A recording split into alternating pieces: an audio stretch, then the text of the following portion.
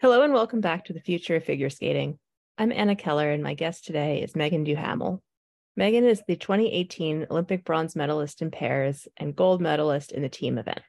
She and partner Eric Radford also won 2 world titles and were known for pushing the envelope technically, being the first pair to land a throw quad at the Olympics. Since her retirement, Meagan has focused on coaching and commentary and is known for being an outspoken advocate for other athletes, including being critical of the ISU and IOC's handling of Russian doping. In this episode, we dive into her thoughts on the state of pair skating and the need for athlete-centered policies in sport. Hi, Meagan. Thanks so much for coming on the podcast. How are you? Thanks for having me. I'm great. You're just finishing off the competitive season as a coach and you're doing that work and you're a mom. What have you been up to lately? Yeah, I've been doing like a little bit of everything the last couple of years. Right after I retired from skating in 2018, I kind of went right into coaching and was really, really busy. And then COVID hit and I kind of started a different side of coaching when COVID happened and everything was locked down. I started doing a lot of off-ice classes. A lot of skaters and clubs were asking me to do classes for them online on Zoom and from all over the world. I remember being up at 4 a.m. for classes with skaters in Australia and in Thailand. But I was like, I have nothing to do but sit at home. So who cares if I'm up at 4 o'clock? So I did a lot of that. And I found a really big passion for teaching skaters off ice. There's so few coaches, I think, that understand the importance of off ice. And second, what figure skaters need for off ice, because it's such a unique sport. And I worked with so many trainers over the years that wanted to build muscle and do, all sorts of different things in terms of fitness training. And figure skating is so specific because you need to be strong, but you need to be small and you need to be agile and you need to have power. It's just a big combination of things. So I really enjoy doing off ice and managing a lot of skaters off ice. So finding them dance teachers, Pilates teachers, along with what I do, which is mostly cardio and strength training and jump classes. So that's been where my life and my work is right now.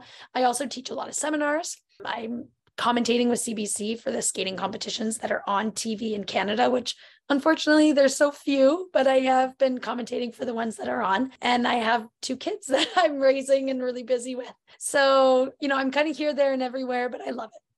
Yeah, that's really great. It's really cool to hear about the off-ice piece of that. I think during the pandemic, it was interesting to see people trying to translate and having to think about, well, what does the movement look like that I'm used to doing on the ice? With some of the ISU Keep Training videos, I watched and tried to do some of the ones for pairs, and it was really interesting trying to see people figuring out well, if I lean on a table or if I have a suitcase over my head, or what can I do to try to make that happen? It's such a unique component. And I credit so much of my success on the ice to the off-ice training I did and the off-ice training I managed for myself. I was in Montreal at the time and I went around to find specialists in every kind of field of off-ice training that I needed. My coach was like, you're not flexible enough. You need to be more flexible. And I was like, okay. And he didn't provide me any resources. Skate Canada didn't provide me any resources. So I had to go find all those things myself. And I had to find a stretch coach I ended up finding from the Cirque du Soleil, and eccentrics classes and cardio and strength training and physio and massage and all these things that skaters in Canada were left to kind of find by ourselves because our federation and our coaches, at least at that time, were not providing all of that to us. So, I really had a lot of fun, finding all these really great trainers. And as much as I trained on the ice, I would train off the ice. If I skated 3 hours a day, I was doing 3 hours of off ice a day in some capacity. And that's why I was able to stay injury free and why I was able to have a long career. And I try to teach that to kids at a younger age now, the importance of, I bring in a Pilates coach and they think it's a little bit boring. And I know, but you need to have a strong core. You need to have that hip mobility and flexibility so that you don't get injured and you can stay strong and healthy and you'll improve so much more. That's kind of my main focus now, is kind of bringing this attention to the younger generation of skaters so that they're not going to get injured. We always learn about the importance of off ice once we're injured, but it would be nice if skaters could learn about the importance of it to avoid injuries. Yeah, definitely. When I was younger, I really hated doing warm-ups. I just felt so pointless. And then as you get older, you start to realize the value of it and why you need it, but you need it all the way along. Exactly. It's just when you're a kid, you think you can skip it. Yeah. And you kind of can at some extent, and then it catches up with you. And that's what I love. I love teaching like dynamic warm up, dynamic cool downs to skaters. I ask them like, what do you do when you warm up? And they're like, well, I do a couple jumps and that's it. Like, okay, but what about the mobility? What about like waking up your body, working on your speed, your acceleration, your balance? Before you get on the ice, you should have warmed up a little bit of your balance and your core if you want to be ready to go and fire on the ice. And so you're working with skaters at all different ages and levels. There's a few top teams that are training with Bruno and your rink. Do you work with like the Japanese pair team as well? Yeah, they were doing a little bit of my off ice in last year, and then they got injured. So they kind of like stepped back and worked with their like physical trainers. And when they come back in May, they want to continue the off ice training with me. And that's where my focus has been. I have a private lessons with 5 and 6 year olds all the way to the international pair skaters that skate in Oakville. So yeah, it's a wide range. They all have different needs, which is so much fun. You know, like playing around, and I know the older skaters, I understand their bodies and what they need for training a little bit differently than I understand what a 5-year-old needs, but I'm learning along the way and I really love it. That's great. There's been a lot of discussion, I think, this year about the state of the pairs field in general, because there was such a big change in the field from after the Olympics. A lot of teams retired or split, and kind of just a few teams continuing at the very top, and then a lot of space for other teams to come up. And I was hearing all season people saying, you know, is pairs dying? What's going on? Why doesn't anybody want to do pairs? And I went to cover a lot of competitions as a reporter, and I kept hearing this: pairs is the least interesting discipline. And that would make me mad because it's my favorite discipline. But I'm curious what you think about the big question of what is the state of the pairs discipline and what we can be doing to be growing it in terms of more skaters being interested in pairs and developing to a higher level, and also seeing more countries develop pair teams. Yeah, I'm always a little bit baffled when people say pairs is the least interesting, because I mean, it's the most dynamic, exciting discipline.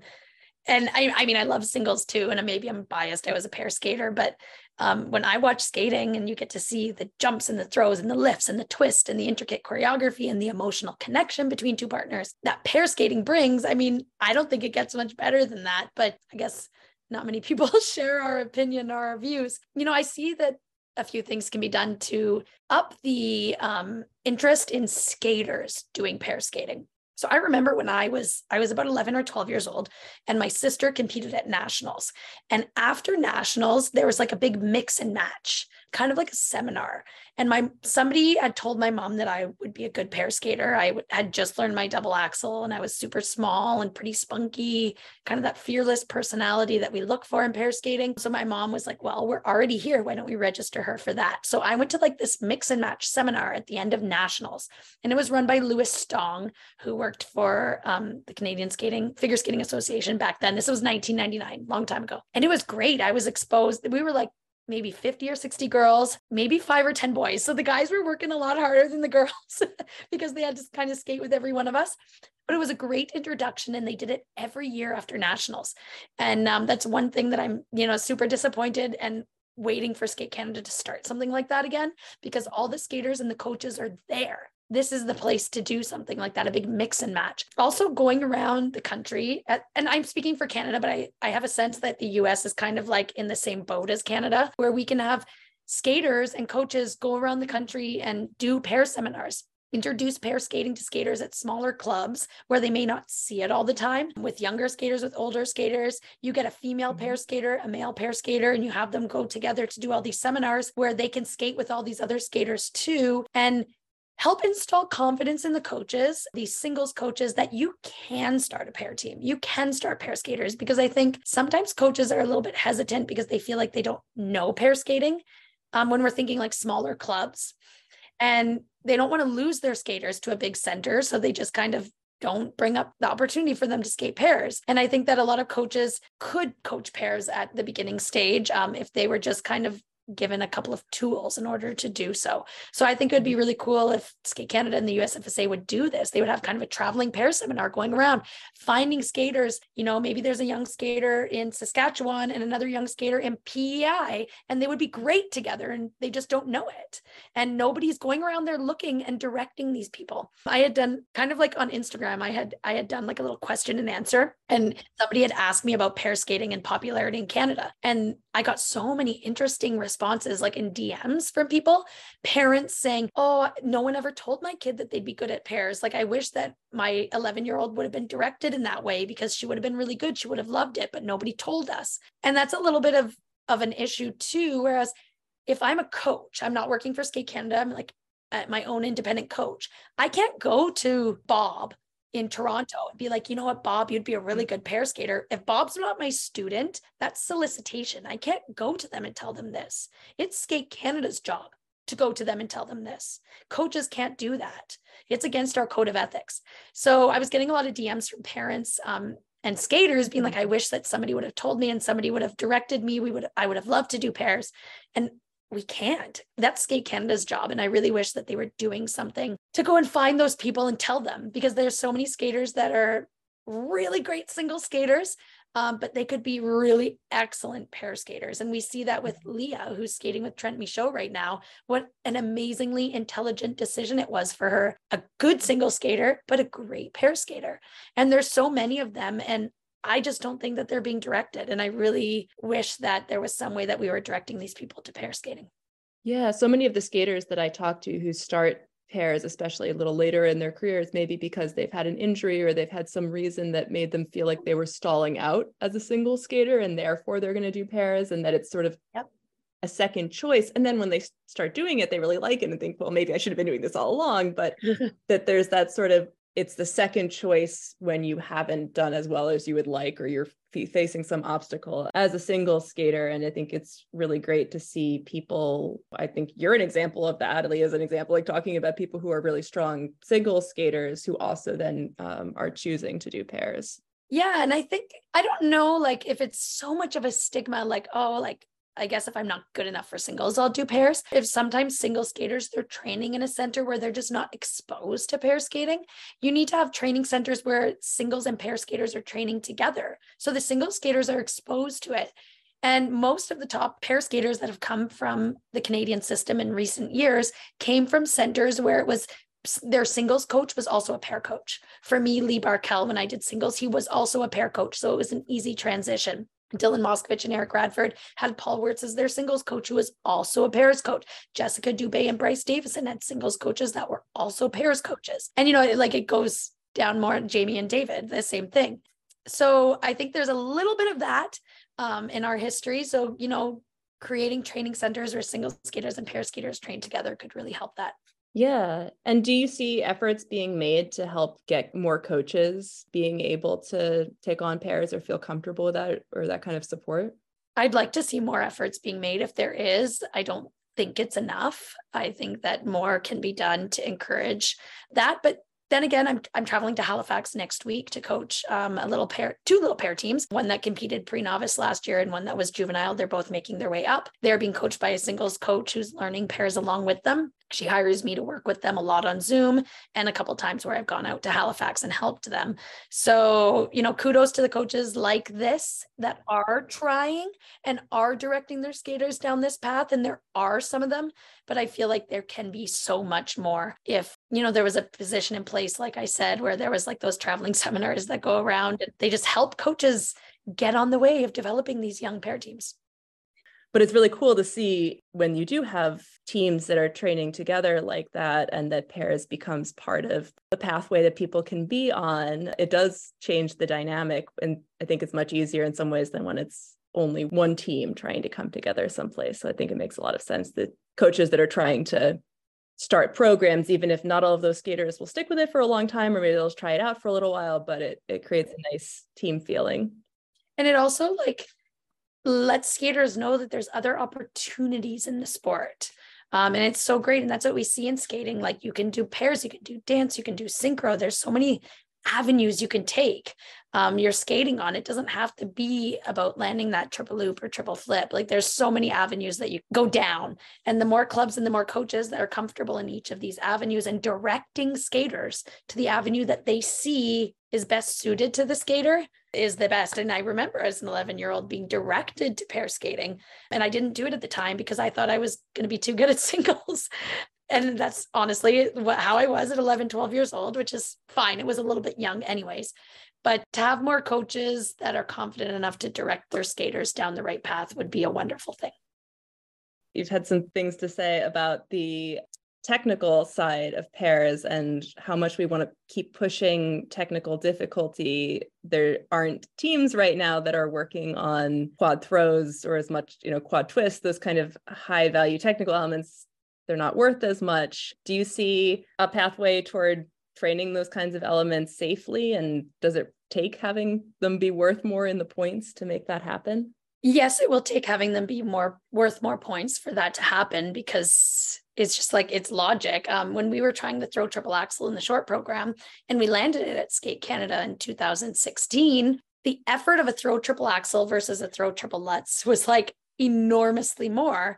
But when we landed it compared to our best throw triple lutz, it was like 1 point more. It just doesn't justify the amount of work it's taking, the mental load, the physical load, the time in training to do the throw triple axel. It didn't balance out. It didn't make it worth it. So we took out the throw triple axel and just went back to the throw triple lutz. So I think if we want skaters to push the envelope, they do need to up the base value of those elements. The base value of the jumps is still the same. And that's why we're seeing all these really awesome and interesting combinations. I love the teams that I was seeing doing that triple toe, double axel, like Leah and Trent and the Japanese. And also we saw double sow, double axel from Spencer and Emily, all these really awesome creative jump combinations, because the jumps are worth a lot more. So it was worth it to do all that.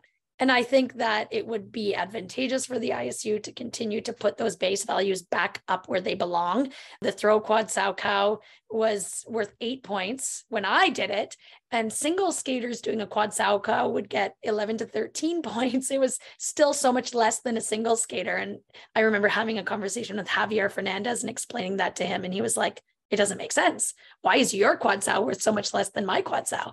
And he was baffled by it. And I was like, it's just the way the system is.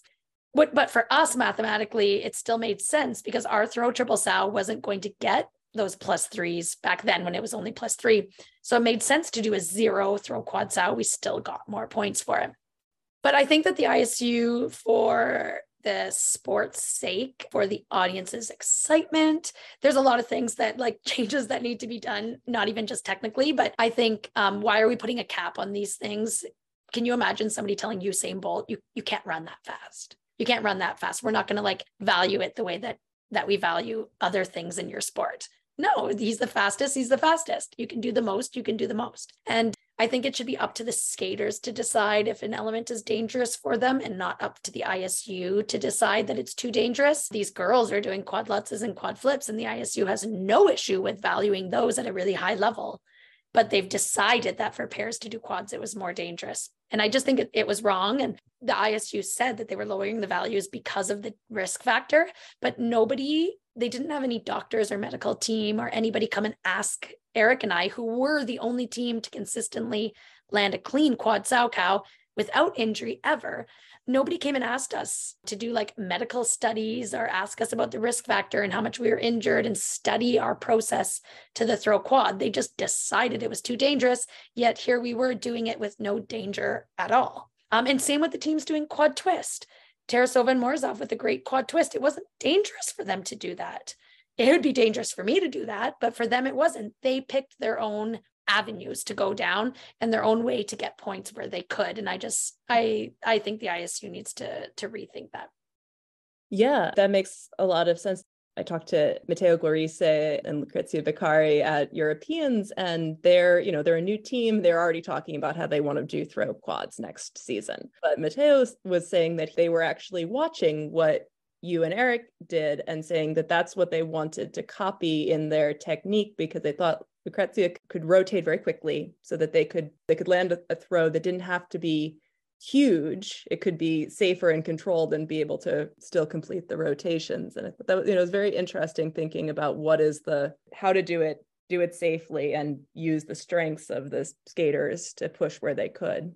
Yeah. And I think that skaters should decide this. And Eric and I had a really methodical approach to all of our skating, but really to the throw quad, where Eric always said it was no more effort for him to do a throw triple or a throw quad. He just had to be a little bit more accurate on the throw quad. If he was a little off on the takeoff of a throw triple, it didn't matter. I could still do it. But if he was a little off on the takeoff of a throw quad, I wouldn't be able to land it as easily or at all. But when we went from learning the throw triple sow to learning the quad sow, it wasn't that we needed a bigger throw to do 4 rotations. I had plenty of room in the height that I had on the triple. I just needed to be a little bit quicker, a little bit sharper on the landing. And it was also a big thing for us was the safety of training it. Our coach rarely let us do more than 3 a day, ever. And even when I was like, I feel good, I can still do more, let me do more, they were always holding me back and saying, no, that's it. That's the limit. No more today. And when we were learning the throw quad, which was, an adventure to learn it, if I popped 2 or 3 of them in a row, that's it. We weren't allowed to try anymore that day because that showed that I was mentally not in a place to execute it or try it safely. So we were not reckless learning it. And I think that was a big thing when I heard stories and talked to other skaters who've learned throw quads. And I've talked to the Chinese who have told me, we just do dozens and dozens of them every day. Well, that could potentially be why it was creating an injury. Yeah, that makes a lot of sense about how you train as much as what you're training. Yeah, if we ever had a problem where I wasn't able to land it and I wanted to do more, our coach was always made sure that we went back and we corrected it with a triple. We could make the correction on the triple and the next day the quad would be there and be better. You didn't find that it was difficult to go back to doing the solid triple after working on the quad? You could eventually. Not at first. I remember I kind of lost my throw triple sow after doing a quad, but then eventually, after so many years, I was able to easily. Yeah. Another technical question. Would you like to see there be a choreographic lift or spin in pairs, something that didn't have levels? Yes. I mean, we have seen the sport of ice dance, grow so rapidly and so beautifully and amazingly with all of their creativity and creative elements.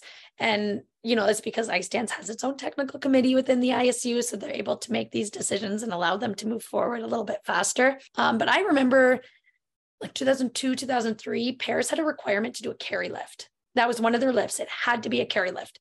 And it allowed skaters to be more creative without worrying about rotating or changing positions. A carry lift could have a more unique position because the man was not rotating, or you didn't have to change positions or go to one arm. And that was a really, really cool thing. I don't know why they ever took it out, but I'd love to see creative lift, creative spin. There's a lot of really cool spins that we're now seeing the dancers do, but pair skaters are able to do in shows. Eric and I always did a lot of really cool spins in shows that would just be useless to our competition programs because they weren't worth a level or a feature. They weren't in a camel spin or a sit spin or an upright position, and it just wasn't worth it. And it would be really cool to see some of those moves in pair skating.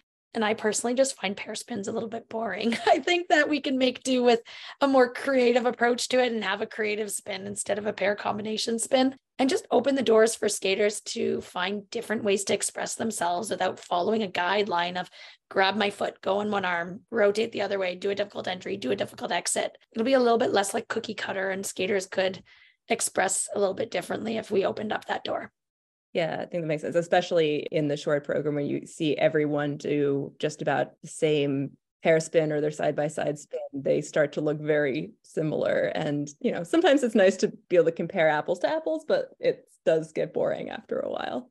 Yeah, maybe there should be some component of the footwork in the short program where there has to be a creative lift within the footwork. That would be really cool. Some teams already do it, maybe a small lift, but what if a creative lift was part of your footwork sequence, or a creative spin was part of your footwork sequence? What if that was a requirement to get a level 4? That would be a really cool kind of process to more creativity within the short program.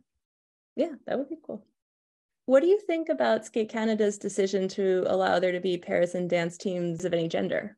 I think it's a very progressive movement, and I'm all for everybody being included and diversity. I think honestly, we're more apt to see more of it within ice dance, just because I think the risk factor on pair elements, if people are more similar in size, is going to be a little bit more risky. I don't know if I foresee too many people, or I've heard very many people within pair skating saying that that's something that they would try, but we have heard a lot of ice dancers vocal about it. And I think it'll be a more seamless transition to begin that with ice dance than with pairs, maybe eventually into pair skating. I'm not quite sure I envision a triple twist being done by two men or two females right now at this moment. It's interesting to see there are definitely physical requirements to having a pair be successful and be safe. And then how much of that we can generalize that that's going to apply to gender, but it doesn't always. And so there may be individual skaters that it may make sense for. And, this is something that I think a lot about because I'm an adult pair skater and I am the lifting partner in our pair because I'm almost 6 feet tall and my partner is 5'6", and we're that's what works for us. I always think about it like a risk factor. And I'm the first one to I don't want to deter people from pair skating to say that it's unsafe or it's too risky, because I'm living proof that it's not. But, at some point it's okay, what is going to be safe to do and what won't? I guess more at a high level, but I can envision Sean Sawyer doing overhead lifts and doing a triple twist and doing throws and doing death spirals and being really great at it if the right partner and right size was with him. So who knows what the future holds. I think, it's great that more people can be included, and I love it. I just see this at this moment being a little bit more popularized within ice dance to begin. In some ways, it takes people seeing whether it's possible to then want to change the rules. Maybe you need to submit a video. Yeah. To somebody at USFSA, to get the ball rolling, to be I'm an example of what's possible. Maybe that's what skating in the US will need, is to see it with their own eyes and see what's actually possible. Thanks. And it's been fun. Like I said, we've gone to train in Canada a couple of times in Winnipeg and in Halifax, and it's been fun to be in that environment where people are a little less, not that anyone in the US hasn't been welcoming of us, but there was a little bit more interest, or, the kids in the rink kind of seeing oh, somebody is doing that. That's interesting, and having a little more of a concept of it. Where I see Skate Canada's decision, and you just mentioned kids in the rink, this is exactly what I think is going to help encourage skaters to follow these disciplines more, because you could be in a super small town and there's no boys that skate in your town and you want to do dance or you want to skate pairs. And you know what, at the beginning level, juvenile pairs or dance is pretty much the same anyways, the same skills that you learn, right? So it could be a way to gear skaters to that path if they don't have the option of somebody from the other sex to skate with. Yeah. But I was always told when I was skating as a kid that I was too tall to be a skater because I was already at age, 9 or 10, the tallest person in my rink. But I think that if I'd had the idea that doing pairs or doing dance was an option, I think it would have motivated me in a different way as a kid, instead of just feeling oh, well, I'll keep doing it because I like it, but I'm never going to compete even at a local or regional, whatever level, because having that sense that, oh, because of the shape of my body, therefore I can't do it, as opposed to saying, well, you're just not trying to go after the right part of this. Yes. Yeah. You needed to be directed down. Well, at the time it wasn't there anyways, but being directed down this path, that this could be an avenue for you. Speaking of sort of the absence of male partners, that's something that I've talked to a number of skaters about, how the sort of relative scarcity of men in the sport can lead to there being extra pressure on the women in a team to be perfect, not to be disposable, is the most extreme way of saying that. But I'm wondering if that's something that you ever encountered or have seen in other teams, and just sort of how you deal with some of the pressures that can come with being judged. It's a judged sport, and some of the pressures that can come with that. Yeah, I think that's really interesting. And I totally agree with you about the pressure that the female partner can be under. Although my experience at pair skating in Canada is that we actually have more men skaters and less females. That's always been the issue in Canada, at least, is that finding females to do pairs has been extremely difficult. And there's been some really great guys that either just quit or wait for years to try to find somebody. And I think that's because of a couple of things. Sometimes it's because the male partner is on the smaller side. I say that in quotations of pair skating. So they are looking for a very specific type of female partner. And these super small skaters that land triples and want to do pairs, few and far between. And I think that that's what can cast like that, like you're talking about, that pressure on the female partners. Through my experience now, looking back, maybe I should have felt that disposable option. But I never did feel like that when I was skating. I was always like super focused on the task at hand and doing my job the best that I could. When I was skating, I had supportive partners and coaches around me. Yeah, we do see that a little bit, and a little bit of, like, I don't want to say this to sound rude, but sometimes the egos of male partners, that they might have a really good partner and think that they can find somebody better. And we have a saying that they want to break up with their partner to find somebody better. And we always have this saying, like, are you trading a loonie for 4 quarters? Are you just going to trade a loonie and get 4 quarters for it? Then stay with what you have.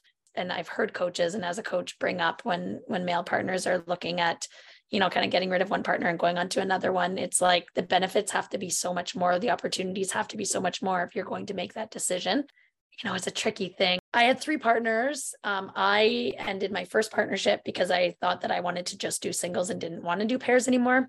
My second one ended because my partner retired. And my third one ended because we literally retired together. So I was never in a position as a competitive skater where I was kind of pushed aside for somebody else. So it's super hard for me to understand how that feels, even though I have seen it from the outside. It's different to see it from the outside than it is to live it personally. But I think that female pair skaters are the toughest breed, mentally, physically, emotionally, and they're often the ones managing and carrying the team and carrying the burden of whatever is happening within the team. And they are definitely not disposable, and female pair skaters can come in all shapes and forms and be amazing at what they do and bring different things to the table. I just wish there was more of them.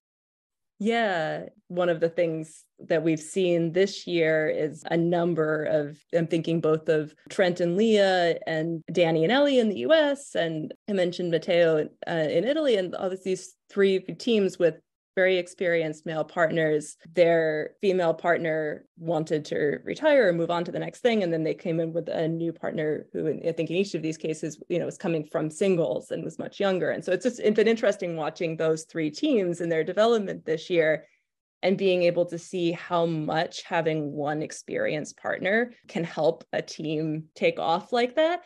And I think there's also been a lot of scrutiny on those teams as well, because of the potential for a power imbalance that could come from a situation like that, with like one young woman and one older guy who has a lot more experience in it. I don't think potential does not equal there being a problem in any of those cases. And I don't say that, but it's something that we've looked at with those age differences, and then thinking about some of the junior teams that have also had big age gaps and then get structurally caught in with the gap between junior and senior. So do you have thoughts about like putting together teams that have a big age gap? What needs to happen to make those partnerships work?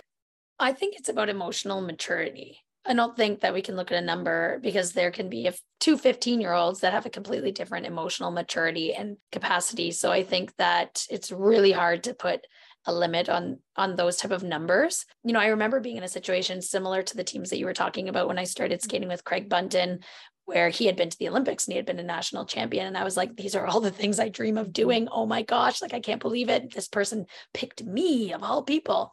And that was a difficult position to be in. And I had put a lot of pressure on myself in the beginning stages of that. But as far as age gap, I don't really see a big issue in it. I know sometimes you're at the point where it could look a little bit silly if somebody looks like super old and super young. Those things and they're skating to this romantic type of music and telling these emotional stories, like that could be a little bit tricky. But, I think it all depends on the emotional maturity of these skaters, the understanding of the male partner, who is usually the older one. I don't want to stereotype that. It's just usually the case. And the examples that you gave, and having the right people around them. And I don't see an issue with it, as long as everybody is being taken care of, everybody's needs are being taken care of, and that the older partner is a partner and not a coach. That's the most important thing. And that's where you get trouble, is when one partner, and it usually comes when you have those experience gaps or age gaps, where the older partner subconsciously becomes more of a coach.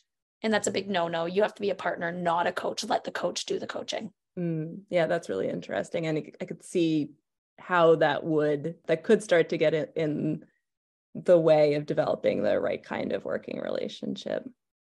Yeah, because the partner that you're working with, they need to feel like they are one with you. You're on the same level.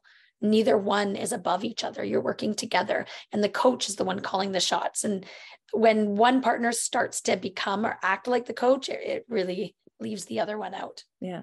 So switching topics a little bit, I wanted to ask you, because you've been very outspoken about the need to maintain the ban on Russian skaters and the issues around doping. And so what do you think should be done next? Or I guess, what would you like to see the ISU doing both immediately, but also how do we have an anti-doping system that works in skating when we're seeing that it may be possible for people to evade it for a long time? It's just something that I don't think we really have a great grasp on necessarily, like even what the extent of the problem is.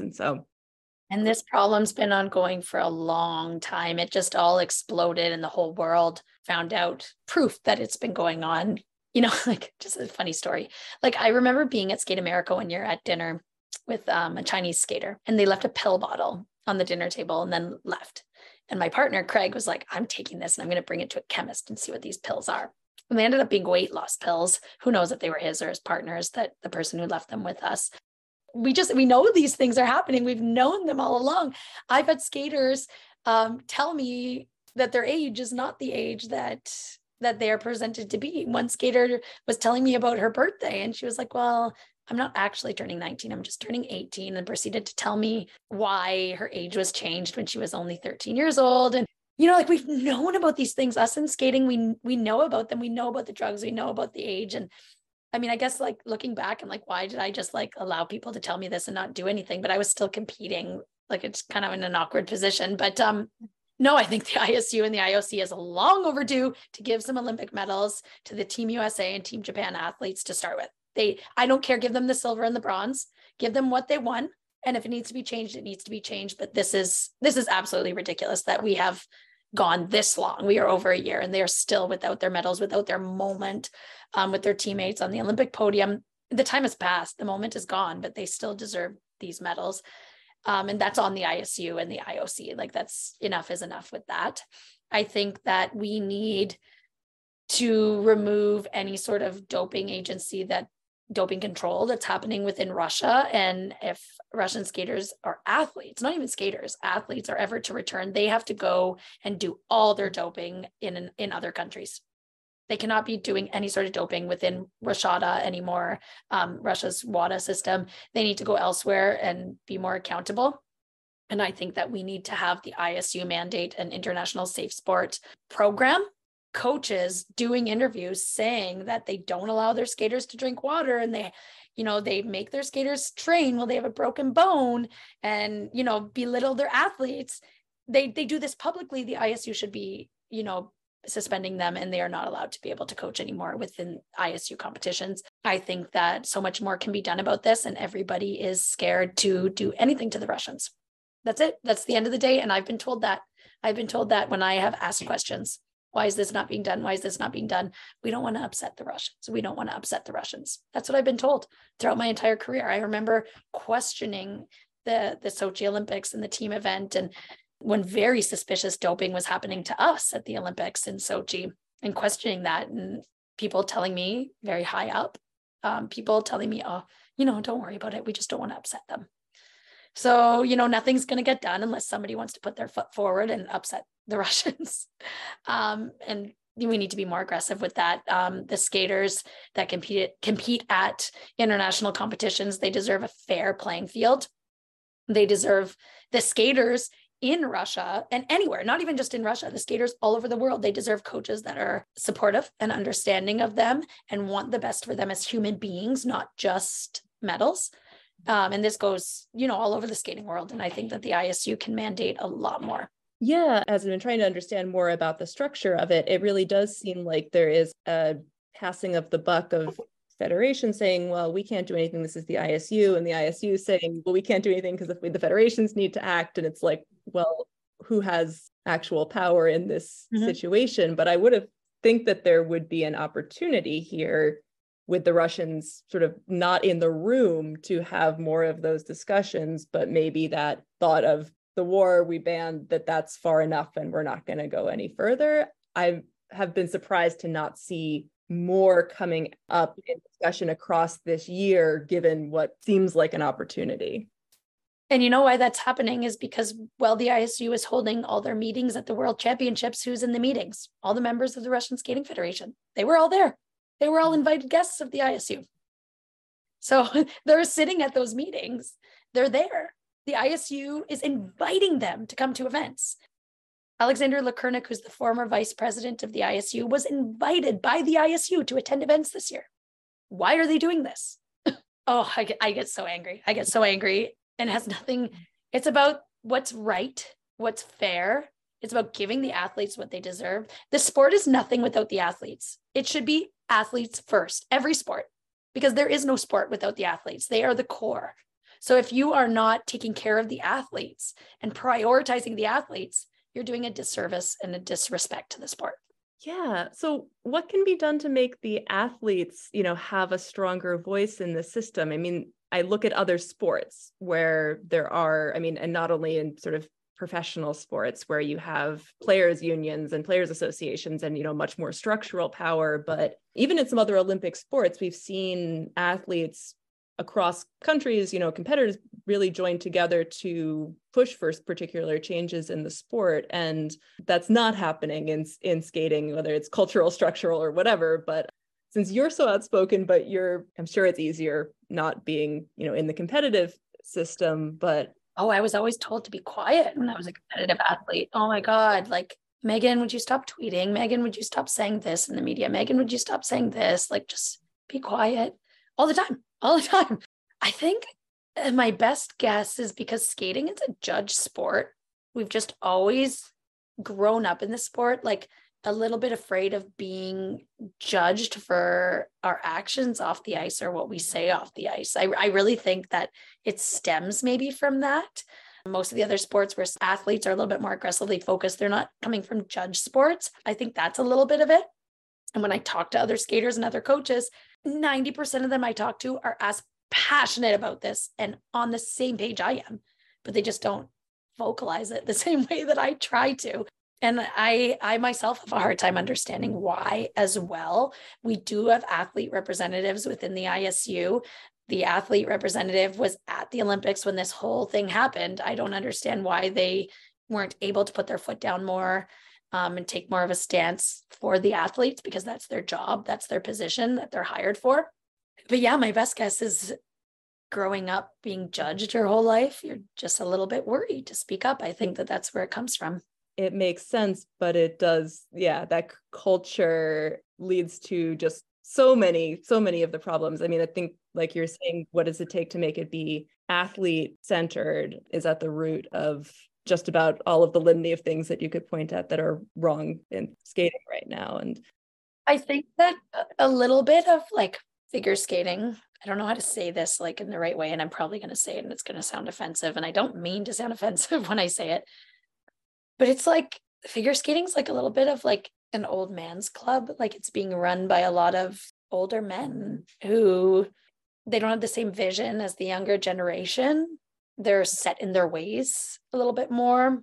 I don't know. That's how it seems to me from where I see it. Yeah, I mean, there's so many of these institutions where you have to work your way up slowly through many, many ranks, not rocking the boat as you go. It's hard for someone to then get to a position of leadership with any kind of vision for anything other than maintaining the status quo. I mean, I think about that with having talked to a number of judges and how the entire process of judging is to make sure that your judging is not, how you're trained is to make sure that you don't judge differently than the judges that are already in place. And that the whole process of accountability is to make it so that everyone is around the same mark. And it's like, well, but what if that mark is wrong? Like, what if the norms that everyone is being trained to are not correct? There's very little, space to push against that. Yeah. And it's like, to make change, you have to rock the boat. To make change, you have to like stand up for something that nobody else is standing up for. There needs to be one. Then there's more. And it trickles down. And you will rock the boat, and you will upset people, and you will, create a little bit of havoc. But along the way, that's what's going to happen along the way for change to happen. I know that there's been a couple of American skaters that are pretty vocal, and the US Olympic Committee also repeatedly requesting for their skaters to have their Olympic medal. I'm not sure why not more of those skaters are more vocal about it from Japan and the US, and like theoretically from Canada too, who would be inserted into that bronze medal position should Russia be completely eliminated. I mean, if I was one of those skaters, I would be like going after that with a punch, and everybody that works in skating at the higher level would hate it, but I would be going after it because nothing will be done if somebody doesn't. Yeah. Well, and I think I've seen a little bit of, press conference with the empty medal box and that kind of thing, but it does also, I think, in some ways surprise me that there isn't more kind of active use of the media in this, and to try to athletes and coaches and even the national federations to try to use the media to push on the ISU and the IOC to do more. It seems like there's not a lot of sense of like whether there can be kind of that external pressure on these institutions, and they're so insulated in a lot of ways, but they also do depend on advertisers and the overall image that the sport has in the public at the end of the day. And so, if the athletes are publicly unhappy, that does have power in that broader world as well. I agree with you. Absolutely. Yeah. I don't know when. I don't even have any insight into when something is going to happen, into change that's coming, into anything. I talk to skaters and coaches that, like I said, that feel the same way, but I don't know what's happening in that, small inner circle of workings of the ISU and the IOC. I think that they're playing a little bit of, it's not me, it's you. It's not me, it's you. Oh, we need to wait for WADA. And now I just saw that court date for Valieva's trial is now like pushed back and has no date. So everything's bearing on this court trial that's just not even happening. Yeah. Athletes, I think, understandably have not wanted to stand out on their own and talk about this. And I think it's been interesting to see even in the competitions, like for a lot of good reasons, there are very few actual journalists who go to skating competitions. And I say this as a non-journalist pretending to be a journalist, going to skating competitions. It's not my profession, but, I'm a fan and being an amateur and I enjoy doing it. But and that's not what I'm trained to do. So, A, there aren't that many actual journalists. B, the idea is, well, this person's just skated. They're here to think about their skating. We're not going to ask them about like systemic political issues in this moment. And so the few times that people were being asked, it was by Russian journalists, which was then, I think, understandably felt like a trap. And it was often the Russian speaking skaters for other federations who were being asked those questions in a hostile way. And so there wasn't the issue being raised in this limited interaction that, one place that athletes potentially do have to speak out where they have a microphone literally in front of them. That's not happening. But I did very much enjoy one of the press conferences at Europeans when Matteo Rizzo was asked, in the whole, I think it was after the short program, they were all being asked, do you want the Russians back? And they all kind of looked at each other and nobody said anything for a minute. And finally, Matteo was like, I think we're all really happy with like how things are right now, which was sort of could have been interpreted as a non-answer of just a like, we're happy to be on our podium, like don't talk to us. But I think it also had some implications of what I think the actual opinion of most of the skaters is, that they are pretty happy to not have the Russians there right now while things are the way they are. For the athletes and on the official side too, I think that they feel like things are more fair the way it is right now, as they're not there. And if they are to be returned, if they do return and when they do return, we have to find a way to keep things fair in skating for fair sport, clean sport. And that's for the skaters and the officials. Certainly found it in a lot of ways a more interesting season to follow, not feeling like there was as much predictability. And that's, that says as much about how those skaters were treated by judges in the past as it does about the skaters themselves. But it was great to be able to watch worlds and think any one of, a group of 7 or 8 skaters could have been on the podium in almost any, maybe any discipline except dance. You had some variability and makes it much more interesting to follow. Yeah. I just had 2 more questions for you. One is just about nutrition, because I know that's something that you're really interested in. And I'm curious how your process for finding, nutrition plans that work for you as an athlete, and what advice you would give for someone who's competitive, trying to figure out, how to navigate that world of so much conflicting information and good and bad messages. Yeah, well, I mean, step number 1 is eat and listen to your body. When your body wants fuel, give it fuel and find the right types of fuel.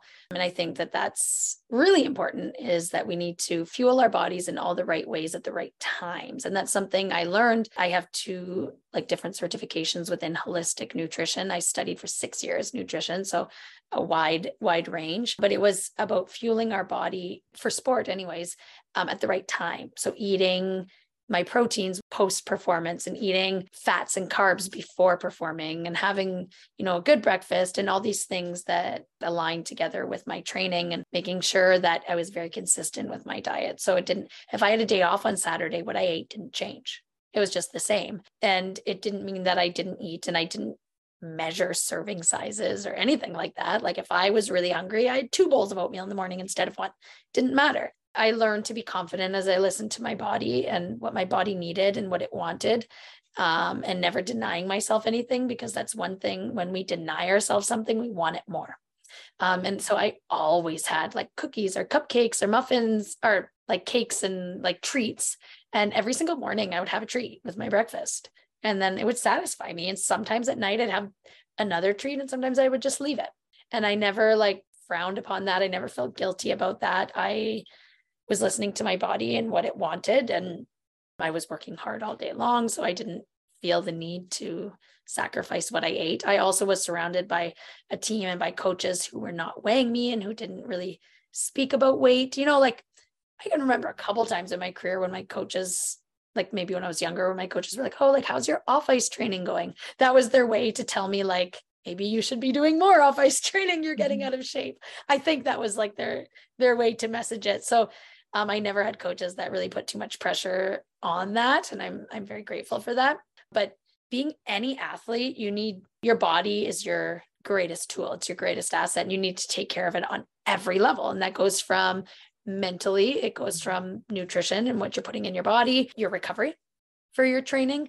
So everything you do is so important. If you want your body to give you the best, you need to give it the best. And, that was always a big focus of mine. So eating really well and eating healthy was, what I needed to do if I wanted my body to give me what I wanted it to do. It went to recovery and going to every single day, whether it was acupuncture or osteo or chiropractor or massage or whatever it was. Every single day I needed to take care of my body so I could help it recover. And I think that we see now more skaters and coaches speaking about working with nutritionists and prioritizing that. Slipped through the cracks a little bit for a while. But I do see more of a priority on that, and a priority of coaches saying, how are you fueling your body instead of what are you eating or what are you not eating? It's about fueling your body. And I think that that's a really great way to word it and bring about that angle. There's that idea of really learning how to listen to what you need as well. I mean, that it goes beyond food. The self-confidence that goes with understanding and being able to take care of yourself. It's a really great way, instead of trying to find, what is the perfect source of if I just follow the right plan, I will be good, and the right external advice, but learning for yourself as well. Well, yeah, it's trial and error with anything, right? You need to trial and error, listen to yourself, listen to your gut, listen to your body. How does your body feel when you do this? How does your body feel when you do this? Okay, it's better when I do this. I do that again and again and again. But yeah, that usually only comes with experience and age as well, I think. Yeah. I always like to finish with the broad question of the podcast, which is, how can we make skating be healthier and more inclusive? And that's a very broad question, and we've touched on a number of parts of it. But are there things that we haven't talked about or that you'd want to emphasize? I think we can, with this question, kind of come back to what I was talking about with athlete focused and athlete centered. It's not about the coach's glory. It's not about the ISU's political gains. It's about the athletes. It's not about the money. It's about the athletes. If you want people to watch skating, you need good athletes. That's the core. And without good athletes, we don't have a sport. I would really like more focus to be on the athletes' well-being, on the athletes' development, on the prioritizing everything athlete. That's what sport should be about right now. And that's how skating is going to be healthier and be a better version of what it is, and how we will be able to put more people in the stands and more fans that want to watch the sport, more reporters at events because people are more interested in learning about the sport. And, that all will happen, more sponsors, that will all happen if we focus on the athletes and giving the athletes what they need, and creating a sport that allows the athletes to thrive. Yeah, definitely. Thank you so much, Meagan. It's been great to talk with you. Yeah, thank you. I can talk forever about skating. I hope you enjoyed that conversation with Meagan Duhamel. You can look at the show notes for the transcript and links to other resources. You can follow Meagan on Twitter at MHJD_85 and on Instagram at Meagan Duhamel. You can also learn more about her nutrition work through her blog and Instagram at Lots of Greens. You can reach me with comments or suggestions for topics or people I should talk to by email at fsfuturepodcast@gmail.com or on Instagram and Twitter at FutureFSPodcast. Remember to subscribe to the Future of Figure Skating on whatever platform you use and share it with your friends.